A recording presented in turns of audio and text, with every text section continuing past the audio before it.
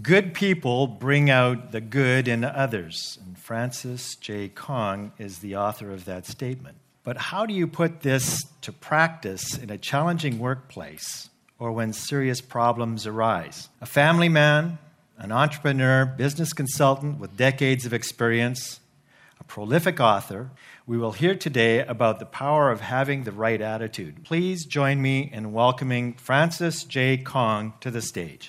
Thank you. David, thank you. Thank you very much. Thank you. Good afternoon. Can you guys look at the person beside you and say, good afternoon? How many among you are excited to be here because you know there's so much stuff you can learn? Raise up your hand, please. Fantastic. Next question. How many among you are excited to be here because there's nothing better you can do this afternoon? Yes, yes. Well, I normally, very limited time for me, I normally start my presentation by asking permission, which I'm going to do right now. Will you permit me to first introduce to you the family of mine? And we normally travel together, but my wife couldn't make it because my eldest daughter is going to get married next week. And let me first introduce you, Lilia and I. By the way, I'm the one on the left. Lilia and I were celebrating our 38th wedding anniversary this year, and she's my high school sweetheart.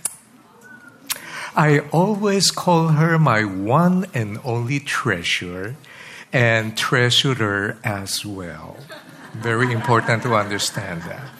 How many among you are married? Raise up your hand. Fantastic. How many among you are happy? There's a reduction in hands. Can I introduce you my kids? You know, in the eyes of parents, they still look like kids to you, but they're not exactly young. My son Brian is 36 years old now. He's very single and available. He's into this Leica photography thing. He's a musician. He plays the drums for a famous local band in Manila, Philippines. And he is now together with his Japanese partner, Shinji. They now run a chain of restaurants. My daughter, the one who's getting married, is beginning to build a name for herself. I'm beginning to be known as, are you the daddy of Hannah Kong? And I say, yeah. Parents, let me ask you a question. Aren't you happy when your children outperform you and outshine you, right? Yes. And she's doing wedding gowns and cocktail dresses. About 5 years ago, we sent her to Paris, where she studied embroidery in a school owned by House of Chanel. And we have not yet recovered our investments yet. ROI is too long. These are personalities is dressing up. My youngest, Rachel, graduate multimedia. She's now working for the best employer in the world. Her father. Sweetheart, stand up so the people can get to know you. It's her birthday today. Right? Happy birthday. All right, so you can just leave the presents and the gifts by the door.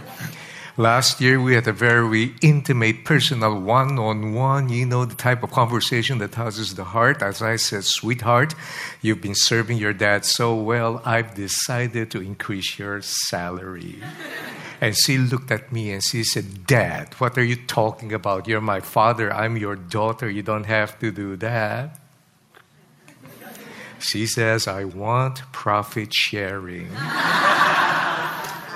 So effectively, she is now my boss. She's the COO. COO doesn't mean child of the owner.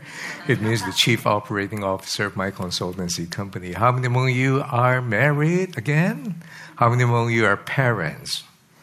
How many among you have teenagers?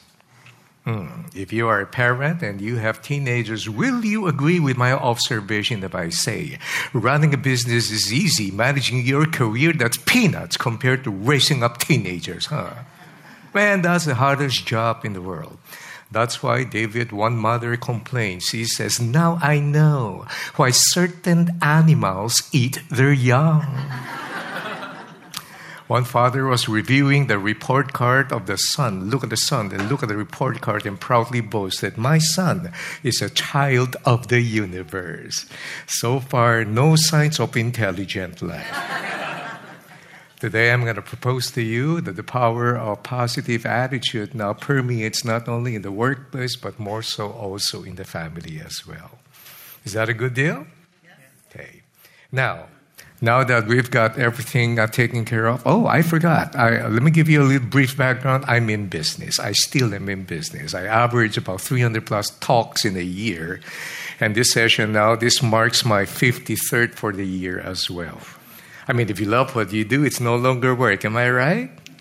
And so I go from places to places. I do trainings for brands and companies and executives. And this is essentially, I train on leadership. I myself am an entrepreneur, so I love what I do. And I meet all sorts of people. How many among you here in this room, you are familiar with a famous motivational speaker named Zig Ziglar? Zig Ziglar with his Southern twang. I'll never remember him saying, my company, by the way, represented his training programs in the Philippines a couple of years ago. He passed. Zig Ziglar's famous line says, it's not with his, would you permit me to use his Southern twang imitation? He says, it's not your aptitude, but your attitude that determines your altitude. And that kind of makes sense. And that's the reason why, as early as many, many years ago, when these kids of mine, they're all grown up, when they were growing up, I make sure that the positivity of the attitude that is trained in them would be very important, because that's going to help them through life. When we take a look at the word attitude, let's take a technical look at what that word means. Attitude simply is now called it's a settled way of thinking or feeling about someone or something, typically one that is reflected in a person's behavior. If you take a look at that description and definition, courtesy of Wikipedia, well, there are 3 key components that you will find. Scratch out all the minor words, and what do you find? What do you find? You find thinking, you find feeling, and you find behavior. Those are the 3 main components, because attitude is not something mystical, neither is it mysterious. It is something that governs the way we think, the way we feel, and the way we behave. No one is exempted from this. Business people, government people, children, parents, even church-going people. They all have their different attitude that will serve as a blessing to others, or sometimes it robs the blessings from others as well. Now, how many among you would know of certain people whose attitude brings out the worst in you? There you go. I hope they're not with you today, right? And how many among you are constantly encouraged and inspired in the presence of the company of certain people? Raise up your hand. Whether you like it or not, you and I, we're never alone, are we? In our conscious and subconscious actions and words, we always affect the people surrounding us. Life, ladies and gentlemen, operates on ideas. You got to think about it. Everything that you and I, we do, we think, we feel, they are based on ideas we have accumulated over time. The very famous Dallas Willard, a philosopher in the U.S., he passed a couple of years ago. He says, you and I, we pick up ideas every day like a coat or a jacket pick up flints. Everywhere we go, we are bombarded by a lot of ideas. And today, don't get me started on social media. Everything is there. And that's why those ideas permeate. And the unfortunate thing, but the reality of things is that I find a lot more negative messages happening all around me. Don't you? There seems to be an overabundance of negative things and messages that surround us from the very moment we wake up in the morning. Let me give you an example. Every morning when I wake up, I fight against negative messages that surround me everywhere. This is why, may I make a suggestion? Don't wake up in the morning watching the news. News are bite-sized tragedies. I mean, the reason why they call it news, they concentrate more on the negative ones because bad news sells and good news don't sell at all.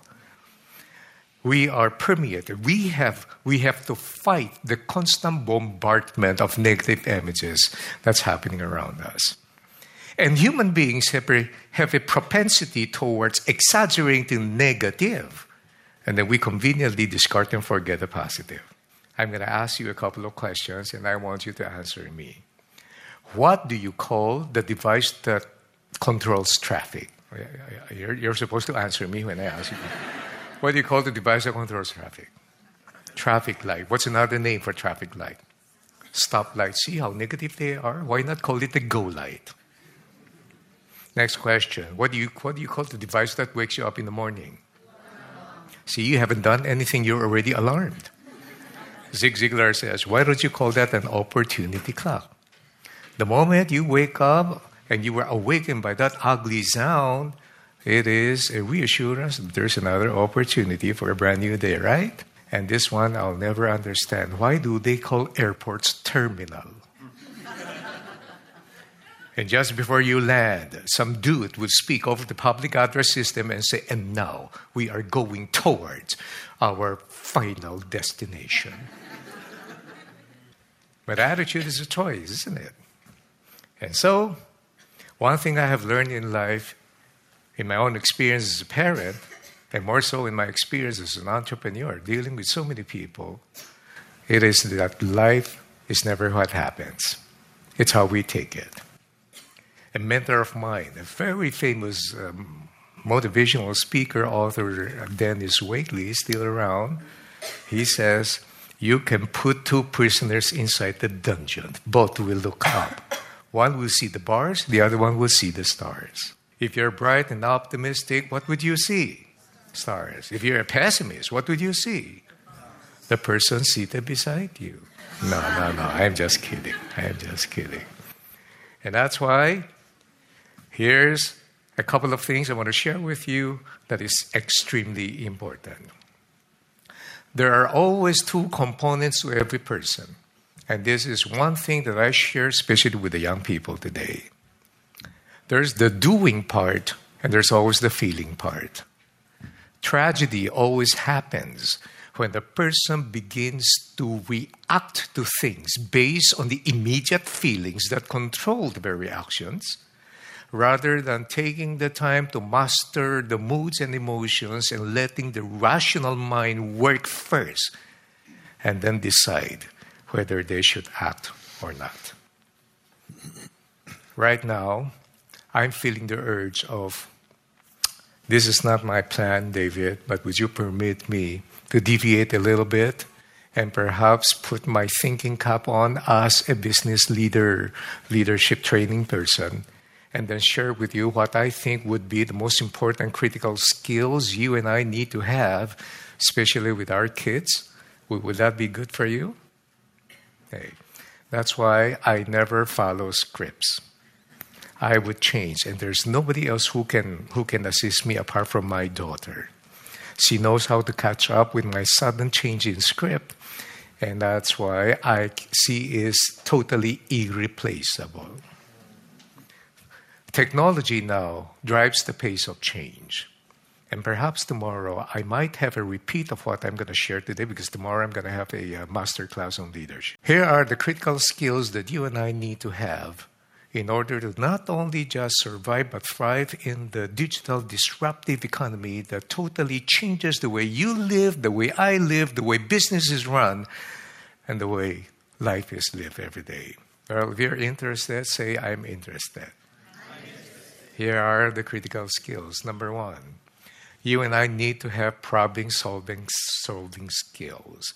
This may not seem as easy as it appears. Problem-solving is a mindset. Skills is competence. When a person realizes a challenging situation, you approach it with an attitude of wanting to solve a problem that is existing. But at the same time, you also need the competence to be able to solve the problem. That's the reason why today my warning to the young people all over the place is you got to be very, very careful. And don't just attend any seminars being given by motivational speakers who mouth cliche without really giving you the depth and the content of what you need to do. This is no longer the time when you can afford listening to people say, you can do it. Oh my goodness. How many among you are parents? Raise up your hand. It's about time we also reevaluate the cliche and the things that we teach our children as well. It is a very dangerous thing to say, you can do it as long as you put your heart and hands into it. That's not true. Imagine you are Shaquille O'Neal and you tell him, you can do it. Mommy, I want to be the best horse jockey in the world. And you say, that's possible. No, it's not. He's bigger than the horse. I have never told my kids, you can do anything you want to do as long as you put your heart into it.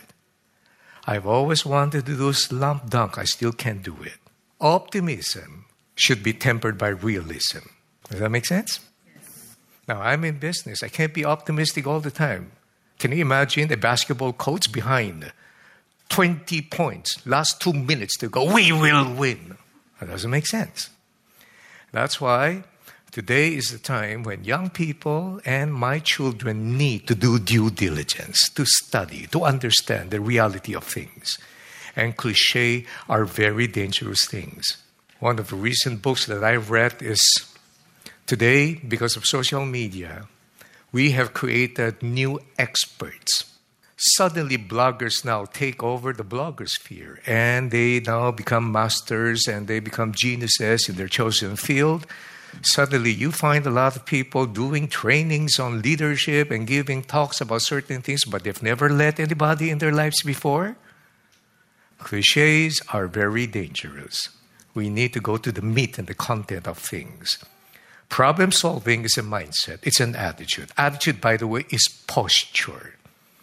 Your posture in saying this is a difficult situation, but it's just a problem I need to solve, and yet we got to have the competence to be able to solve that problem. And so problem-solving skills. I have encountered a lot of young people now who will say, Ma, look at the education. It doesn't serve me one bit. Look at Mark Zuckerberg. Look at Bill Gates. Look at Michael Dell. All of these guys are billionaires today, and they all dropped out from college. Have you ever heard young people saying that? So how do you respond? I said, yes, of course. But guess what colleges did they drop out from? You can't even qualify. You're thinking of dropping out. Number 2, critical thinking.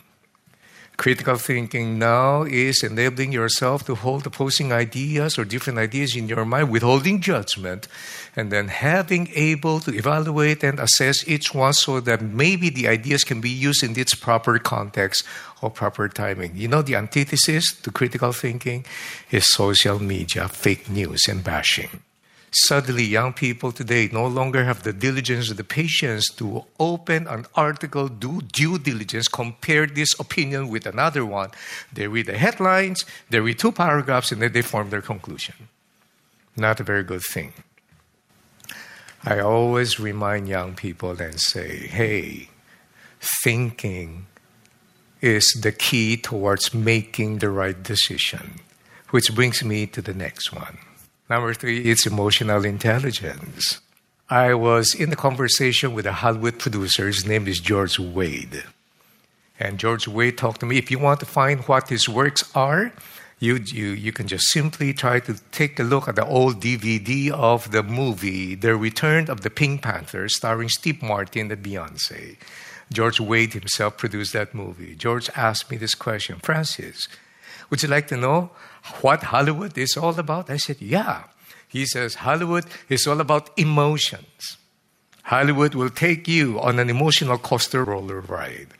And that's the reason why in almost every film, it is standard practice to infuse what? A car chase. And a lot of our young people today, they're bombarded with a lot of films now. There was a time when it was extremely very difficult to watch movies. Today, anywhere you go, you can watch a movie, can't you? And they're taken into this very, very terrible emotional roller coaster ride. And that would explain the reason why a lot of young people today are extremely emotional. Let me ask you a question. How many among you have been in love? Raise up your hand. Oh, that was fast. Next question. How many among you have been hurt because of love? Next question, how many among you have hurt others because of love? Next question, how many among you have done some pretty dumb things because you were in love, you were not thinking? There you go.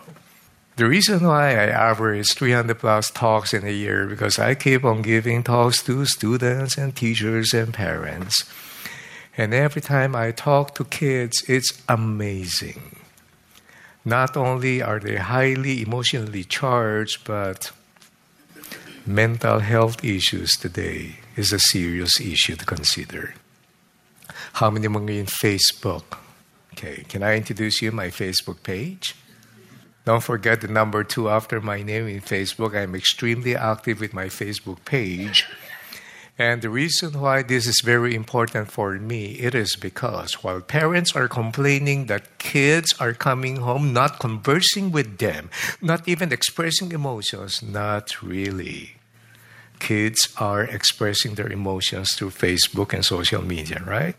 They're not only expressing, they're overly expressing emotions. That is one facility that I use in order to communicate with the young. They ask me personal questions. I don't have an assistant doing this, but I personally answer their questions. As of last count, that page has enabled me to gently persuade 11 young people not to push through with their plans to commit suicide.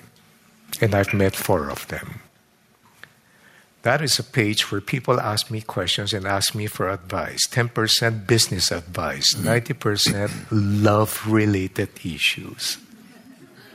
Emotional intelligence. There is, how many among you belong to Gen Y, by the way? Gen Y, raise up your hand. See? We know Gen X. Gen Y is the generation that came after that. Sweetheart, could you show them who the Gen Y is? Oh, there's Gen Y for you. So I rounded out the numbers. How many among you belong to that era, 1980 to year 2000? Okay, so in other words, we call it the millennials, isn't it? This one's for you. You got to master your moods and emotions. And how many among you are no longer Gen Y people? You don't have to raise up your hand. It's pretty obvious. Have you ever heard of people complaining, these young people now, they have low tolerance for pain and challenge? They're impatient. Have you ever heard people say that? And that's true, huh? I mean, today, what's the young people now? Give them jobs. I mean, if it's a little bit too much for them, they'll begin to say, I'm so overwhelmed. Have you ever heard young people say that? 2 weeks in the job, I'm so stressed. 2 weeks? What if I kick them out? I mean, the moment their boss reprimand them and they go into my mommy doesn't even talk to me that way. And this is now the famous expression of young people, this job is not for me. Oh my goodness. So what do you do? Why are you acting that way? Is it personal? This job is not for me. How's this? So, when I was younger, and that's many, many, many years ago in a galaxy far, far away, we hardly have any options. You stick into a job, no matter how bad it is, no matter how terror your boss is. I mean, you stick with that person, you learn your ropes, and then you walk up, and then you climb up the ladder. Am I right? Today, young people have too many options. So they can just quit at any time. And their favorite expression now, being governed by their low emotional intelligence, is to say, I don't need this dress. This job is not for me. Well, I've got an advice I want to throw you, even though it's unsolicited. Can I do this? Let me ask the mothers here in this place. Who are the mothers here? Raise up your hand. At what age does a child begin to walk? 1. The first attempt to walk, does the child fall down or not? Yes. What do? You train, right? Here's my question. When we're in the job, do we make mistakes? Do we succeed right away or do we fail? We do, right? We fall down. What do? We get up, we process, we rectify the mistake, we become tougher, we become wiser, right? So, second attempt for the child. How many steps? Maybe 2, right? Does the child fall down? Yes. What do? I mean, wash, rinse, repeat. Do the same process, right? Next attempt, maybe 3, 4.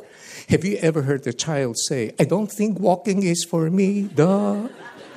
The way you master your moods and emotions now will provide the intelligence you need to make right decisions. Next, values and ethics. Whether you like it or not, no matter how fast life's pace of change is being governed by technology, at the end of the day, values and ethics will still be the foundation of everything that we do. Thomas Jefferson says this beautifully.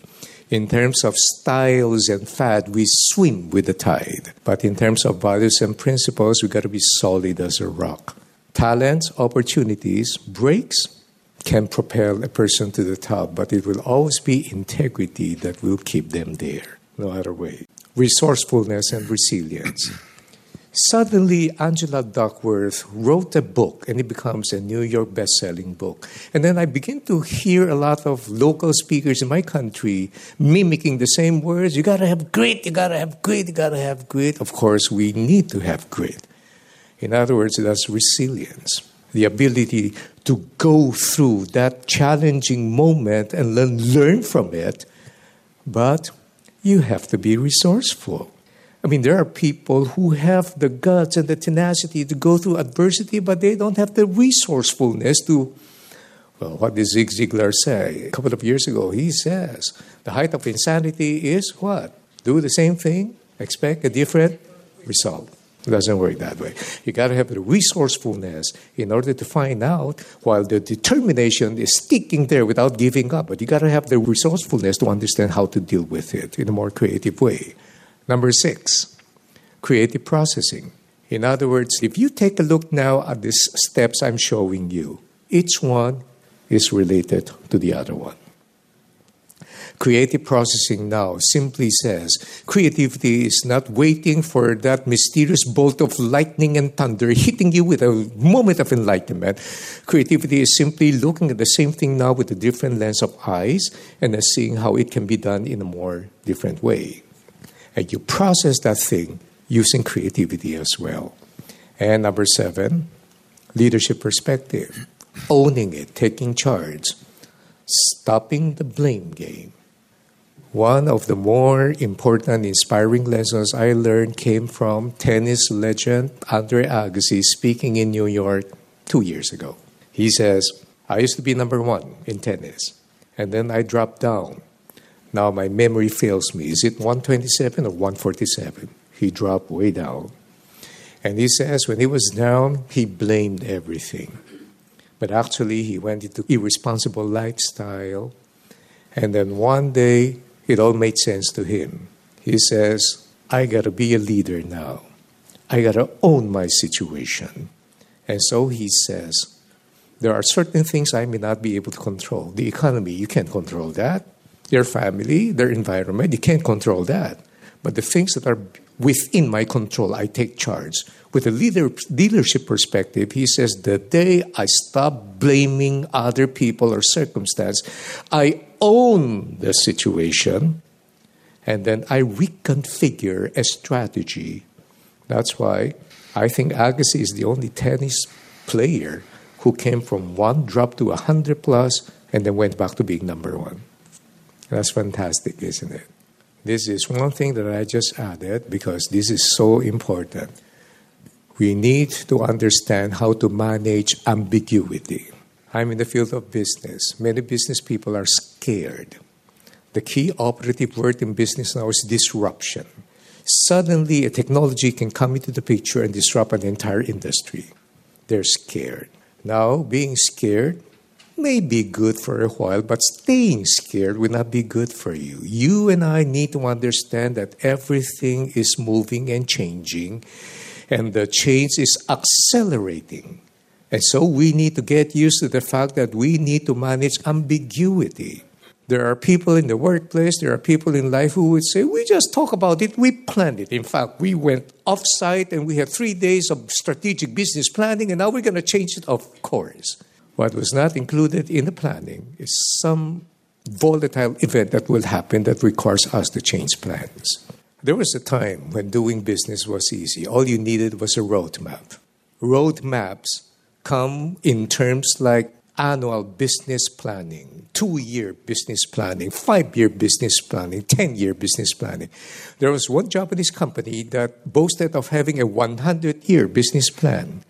I'm not kidding. That's the parent company of Canon. But what was not included in their business plan was a, 8.9 magnitude earthquake followed by an unwelcome tsunami that totally disrupted every single plan they had. Today, that tsunami is still happening. That's the tsunami of change. Now, I'm not saying that business plannings are not important because they are. But a roadmap is very effective and useful when the terrain is recognizable and the geography doesn't change. What happens now when you and I are entering terra incognita? What happens now when the terrain is constantly changing and the geography now transforms itself? And that's the reason why you don't just have a roadmap, you also need a compass. A compass that points to the proverbial north, helping you and I navigate our way through the uncertainties of life and business and adventure. Values, ethics, attitude, the ability to look at the opportunity rather than just to be overwhelmed by seemingly insurmountable situation. Those are the compass that you and I need. And that's why I'm very, very careful. I have had moments of adversities, but I just have to manage it very well so that my response to those activities and those adversities will come out as something that is positively useful and educational that I can pass on to my kids. I only have a few more years left in this decaying planet, but I would love to see that my kids have a wonderful future, that they will take a look at the world as a wonderful place full of opportunities that they can make a difference in. And it all starts with having a very positive but realistic attitude. Thank you very much for your time. Thank you, Francis. That's great. Very insightful, very from the heart, which I love about your presentations. We have time for a number of questions if anyone would have a question, but if anyone doesn't, you can start thinking about them, and then I get to have the first question. I'll leave you with this again. Okay. You've mentioned something in one of your other discussions about preparing for the future. And I know that many of us in the audience and myself in my career in shopping center business, we're always interested to find out if there's something we can do that will better enable us to manage the future and the change. Being surrounded by a lot of skeptical, cynical, and very negative people, I think over the years I have developed the habit of having my alarm system go up and say, this is one time when I have to be very intentional with my response, not reaction. Well, I owe this to Zig Ziglar. I would consider him my mentor for many years. Responses are always better than reaction. He says, if you go to a doctor's clinic and the doctor says, I'm sorry to tell you, you are reacting to the medicine, is that positive or negative? Negative. What if the doctor says, I'm happy to tell you, you are responding to the medicine, positive or negative? And I've never forgotten that. I said, rather than reacting to the very spirit of negativity that's surrounding me, I have to raise up my alarm system and then say I have to be very intentional in responding to the situation, and perhaps I might just be the person that can turn that very mood around. So that's how I would do it, David. Thank you. That's great. Anybody else out there with questions that they might want to ask? Yes, go ahead. You said there are two components of young people, which are feeling and doing. Mm-hmm. If I heard you right, are they only in young people, or if are in young people and other people, then why are they more present in young people than others? Actually, it's prevalent in all people because everybody wanted to be known as young. Now, the two components, and I'm very thankful you reminded me, I think I forgot the other part that says there are two components to every person, the thinking part and the feeling part. Winners and experienced people and successful people always do their way into feeling. People who find it hard to cope and who do not accomplish much are the people who always feel their way into doing. Let me expound. I don't feel like doing this. I don't like it at all. but because I know I have to do it, and I start doing it. And once I get the ball rolling and I started acting on it, the feeling is not so bad after all. But the problem now comes when people start basing their decisions on their feelings. I don't want to do it because I don't like doing it. And then that's when all the problems arise. It is prevalent to every person too, but more pronounced among the young people. My question is that how do you find motivation in a sea full of helplessness? That's such an easy question. David, why don't you answer? As I mentioned earlier, you and I may be drowning in a sea of adversity and negativity, but then being inspired to take positive actions is still a choice. And I'm not saying it's easy, but if you take a look at me, I've got years of experience in this area. And when you're in business, by the way, it is totally tragic to base your decisions on feelings alone. As a matter of fact, marketing people know this. Whenever there's difficulty and adversity and disruption, that's where you find the opportunities behind. When things are always normal and comfortable, there's practically no opportunities offered. From that basic viewpoint, I have adopted the fact that, while everything is very difficult, there must be a plan and a purpose behind this that can make me a better person out of it. So that will at least give us a little bit of, here's the magic word, hope. The hope that we can become better and we can do better in the midst of adversities. You mentioned 8 skills. If you want to select one skill, which would that be? It's so difficult to just select one. But I would still say that critical thinking is extremely important for me because everything begins with the mind. And our belief system defines our worldview. Our worldview now defines our behavior. Our behavior now determines our outcome. So everything begins here. Now, some people can look at it as a hopeless situation, while other people can look at it and say, hey, man, I can make money out of this. Can I give you an actual business example? When the gold rush was happening in San Francisco, everybody with a pick and shovel left their hometown, went to San Francisco to try to look for gold, and they can hardly find one. Suddenly, this person sees that while all these miners were breaking their pants in the process of scraping it through dirt, he got that piece of fabric from the wagon, and then he manufactured a pair of jeans. And then he used iron and used that as rivets. Therefore, you have Levi's jeans. While people are still looking for gold, that guy looked at the situation and found gold.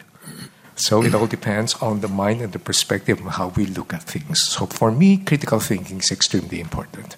Not that you can live with critical thinking alone without the other one, but thank you. Because I'm on the stage and I have the right, I'm going to ask you another question. Sure.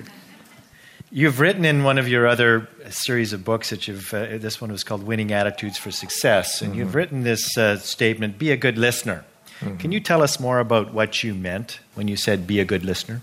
Listening always involves a premeditated idea of the philosophy and the posture into saying, I'm sure there's many things I can learn from this person. We keep on using the old cliche that the person is born with 2 ears and 1 mouth so that we can listen more and be... Not really. The fact is, the reason why some people don't even bother to listen because they have predetermined expectations that there's nothing I can learn from this guy. We're polite, we don't say that, but in our actuation, we simply dismiss the person as if somebody will not be able to add value to my knowledge.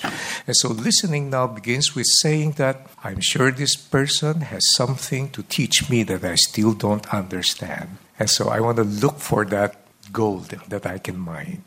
Be competitive and success-driven. That's another one of the lines that you've written in this book. Yes.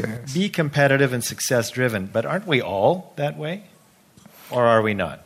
You'll be surprised. There are a lot of people today who don't want to succeed because they're afraid of success. Success carries immense responsibilities that you have to carry. That's why in the workplace now, there are many young people, given the opportunity to be promoted, they'll just simply say, I don't need that additional stress. Secondly, there are people who are banking on inertia.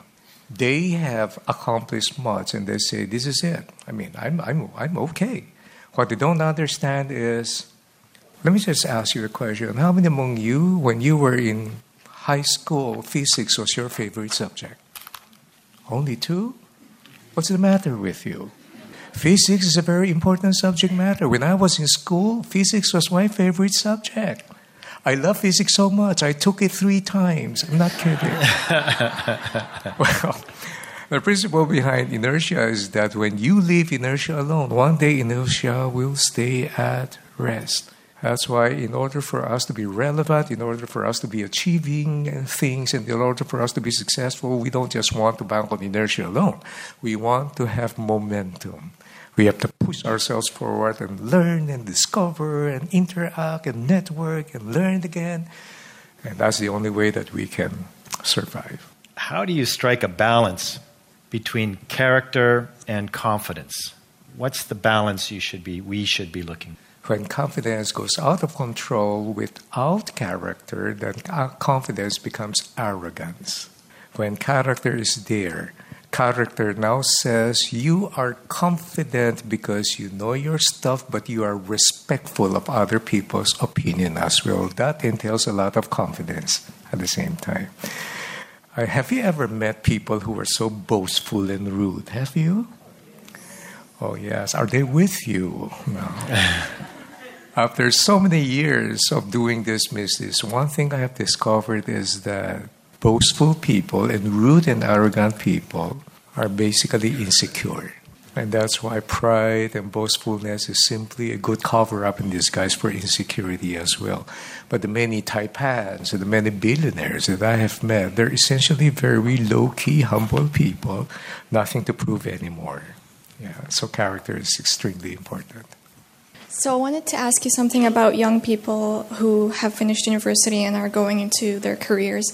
They're often looked at as unexperienced and not as important. So what's your advice for people who are still, newly graduated and still looking for a path? Be willing to work for free. Oh, God. Let me ask you a question. When you're in school and you're learning, do you have to pay tuition? Now that you're starting your work life and you're learning, why should they pay you? But now you don't even have to pay them. See, that's how you look at a very difficult situation with a twist of positive attitude towards it. And then you look at it and say, I'm going to be working for you. You don't have to pay me, but I'm going to work like crazy. In fact, I'm going to outwork and outperform those guys that you have been paying for so long. And then while you're learning what? You've got additional things to put into your resume now, don't you? And by the way, when you outperform those guys out there, guess what? They'll start paying you. And then that's the time when you can say, thank you so much. Now you got to pay me higher. We have another question in the front. Please, go ahead. Yes. I know you said your favourite subject was physics, but were you a great reader or did you mirror yourself on other people? That's a very good question. And actually, I flunked high school. I'm so proud in saying I earned my PhD in high school. PhD means passing high school with difficulty. And let me just ask this lady, are you still in school? You just graduated. Good. This young lady, I'm going to do an experiment with you, all right? I will give you just 5 seconds to answer this question so you don't have much time to think. May I know your name, Al? Sarah, answer me. 5 seconds time. Guess how old I am today. 40? 40? Yeah. I don't know. These young people are so disrespectful these days. I'm beginning to like you. I'm trying to be nice. Sorry. I'm beginning to like you already. Thank you. You know, I have a hypothesis saying that young people today are so poor with math. 3 young kids invited me for a coffee because they wanted me to speak in their school, 13, 14, and 15. I addressed the youngest one. I said, can you guess how old I am? And he says, 94. I almost choked the guy. For your information, Sarah, I'm turning 63 this May. Now, what's this? Why are you clapping? Is that a reason to celebrate? At my age right now, I used to read 4 books in a month. Now I don't have the luxury of time. I read only 1 book, but I listen to 5 books every month now, and I have not yet stopped. Until today, my family knows I'm awake because the first thing I do while I'm brushing my teeth, my audiobook now is opened, and I don't want to waste time because there's so much that I need to learn in this fast-changing world. So to answer your question, the reason why I'm able to do what I'm doing right now is because of the books that have fashioned the way I think and that has cultivated the way I live. I owe them to books. Good books, by the way. Nothing with the gray stuff. Okay. We have another... I can't resist that. Oh, sorry. We have another question in the middle of the room. Go ahead, please. Actually, I've been following your page for the longest in Facebook. Yes. And you said about the winning attitude overall, and it's very inspiring. But in the corporate world, I am just somehow, questioning things like, how could some people win if they are rude? Like, there are top people. Yeah. Well, you mentioned that you met billionaires that are low profile and humble. That's good. But there are also people on the top level that are like, they don't care. They discriminate. They belittle women in the workforce, unfortunately. Something like that. So, and they are winning. In my eyes, they are winning because they have the position. So how could there be a balance? Because we are all about positivity, and that these people are, I don't know if it's correct or a correct term, but they are negative on my eyes. Yes. There's a lot of people who are like that, right?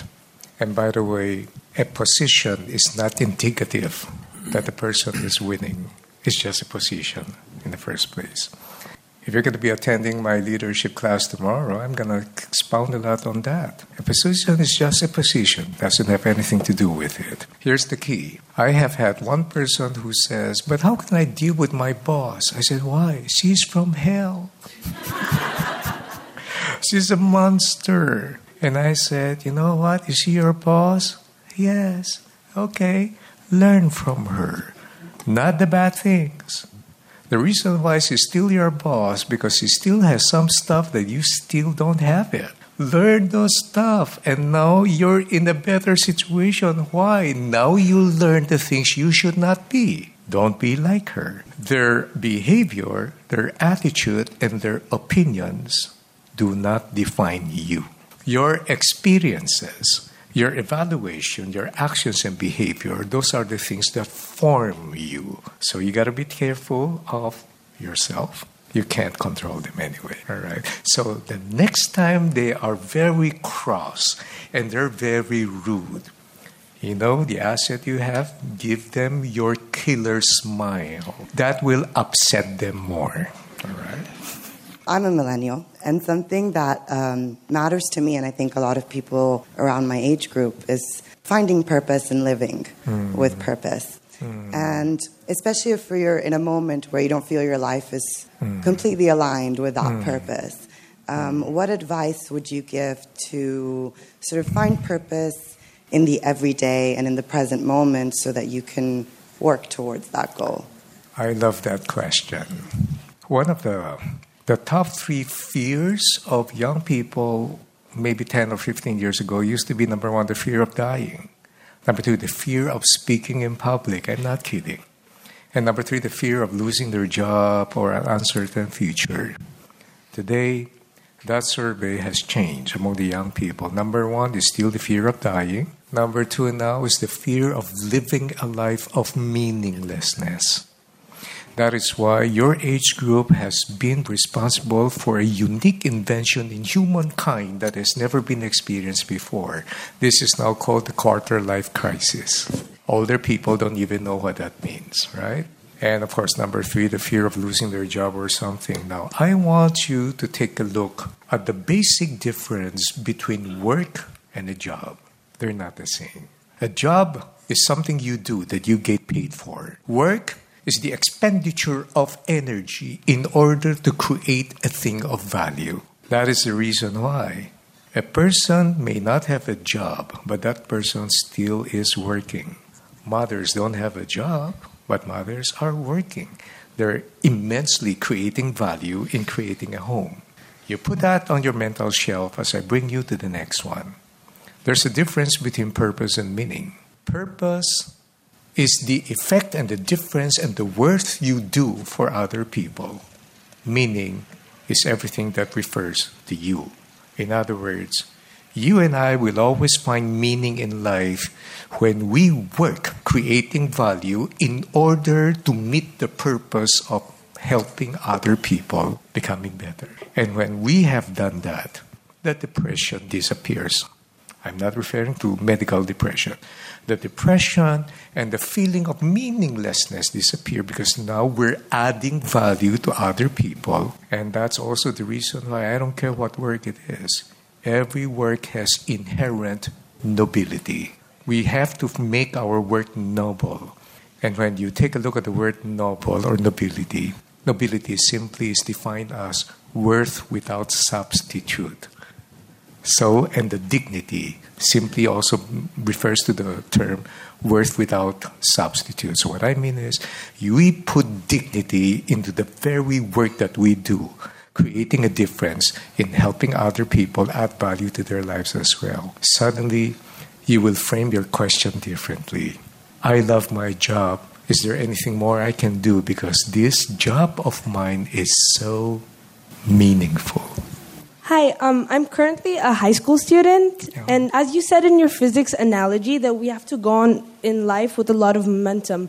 As I learned in school, momentum inevitably causes a collision. So how do we get back up when we collide? That's physics, isn't it? I hate that question. I'm sorry. In every business deal that I do, I will have to have a collision. Not all collisions are bad. There are collisions now form a new collaboration that opens up to better business deals. But there are collisions wherein relationships are destroyed and then suddenly it becomes a very destructive one. Again, it all depends on how you're going to be handling it. And so when there's momentum and you keep on going, you will collide, whether you like it or not. But how do you gain the biggest advantage? By, number one, processing.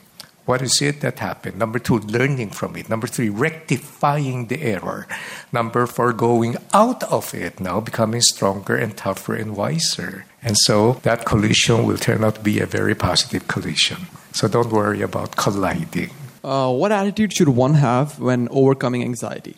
I have written a 4-volume book that has sold very well, but I have purposely refused to print it again, because 4 books entails a lot of inventory, and that cost me a lot. That's the businessman part of me that's operating. It was the lowest moment of my life when my partner stole the business away from me. And I remember at that time, I had to ask my entire family inside our room, and I gave them this unforgettable speech. Your dad is in trouble. Not your fault, your dad's fault. We've lost our business. There's no way we can get it back. We don't even know. I don't even know where our next meal is coming from. But I just want you to understand we have a little savings, so there's no need for you to panic. But when Daddy says, tighten your belts, I hope you won't complain, because now I have informed you about our situation. That birthday celebrant was still a baby then. She did not understand what was happening. She couldn't understand the words, but that pathos that she felt happening within made her cry and cry and cry. That was the time when I was searching for a title for these 4-volume books, and it was uncompleted at that time. Suddenly, I talked to myself and I said, what can I do? I'm the one going all over the place inspiring people. Now I have an excellent opportunity to put my mouth where my words are. And then I came up with the title of the book that would help answer your question. One day at a time. You live one day at a time. You pour your best into that one day. Beyond that, that's beyond your control. But you live one day at a time. When I'm anxious, I don't make decisions. I pray. Then when I get a little more calm, and then I'll assess the situation, wash, rinse, repeat. Think, evaluate, and then make a decision. But I've always believed that this is a disruption this collision will now probably open opportunities for me. Guess what, sir? Had that thing not happened today, I would not be doing consultancy and training and be a public speaker. And that's why in one of my posts in Facebook that gotten so many responses, I said, just when you think that things are falling apart, perhaps that is a crucial time when God is putting its pieces in its proper place. Pleasure.